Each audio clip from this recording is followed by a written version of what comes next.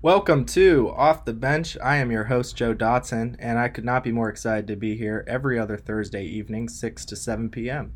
I'll be talking non-mainstream sports. Today I'll be joined by my friend Mark Gadd, an international relations student here at VCU and a proper Barcelona fan. But first, a little about me. I'm a digital journalism major from beautiful Stanton, Virginia. I've been covering sports since high school and have had the pleasure of writing for the Commonwealth Times the last year. The goal of this show is to keep you updated on all sports other than basketball and football. Today we start with tennis after 22-year-old Naomi Osaka won her second US Open and sixth total Grand Slam.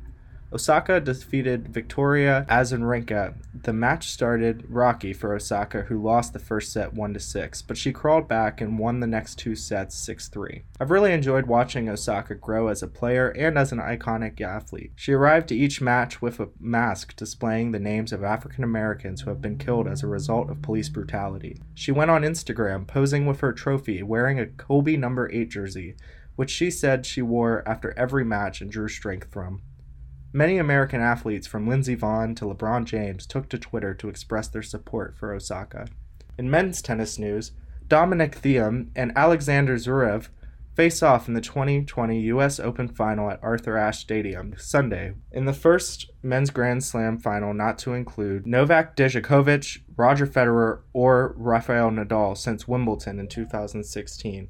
Today's winner will also be the first new Grand Slam champion on the men's side since Martin Cilic triumphed at the USTA National Tennis Center in 2014. It's been a great weekend to be a United States soccer fan. We'll start with the mass exodus of women's players from the National Soccer League to the Premier League in England.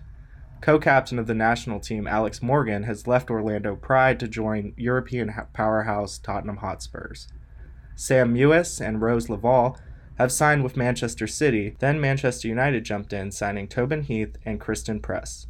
Considering everything going on in our country, can you really blame them for making the voyage across the pond? This is a great look for women's soccer in general. We now have a league where the majority of the world's stars can compete. In terms of U.S. soccer, you would have hoped that it could have been our league, but we can't expect much considering the lack of money available for NWSL players. In men's news, Conrad de la Fonte became the first U.S. player to ever play for European giants Barcelona. The Miami native came in as a second-half substitute and helped the squad to a 3-1 victory. Defender Tim Ream made his 200th appearance for Fulham yesterday, who are now back in the Premier League.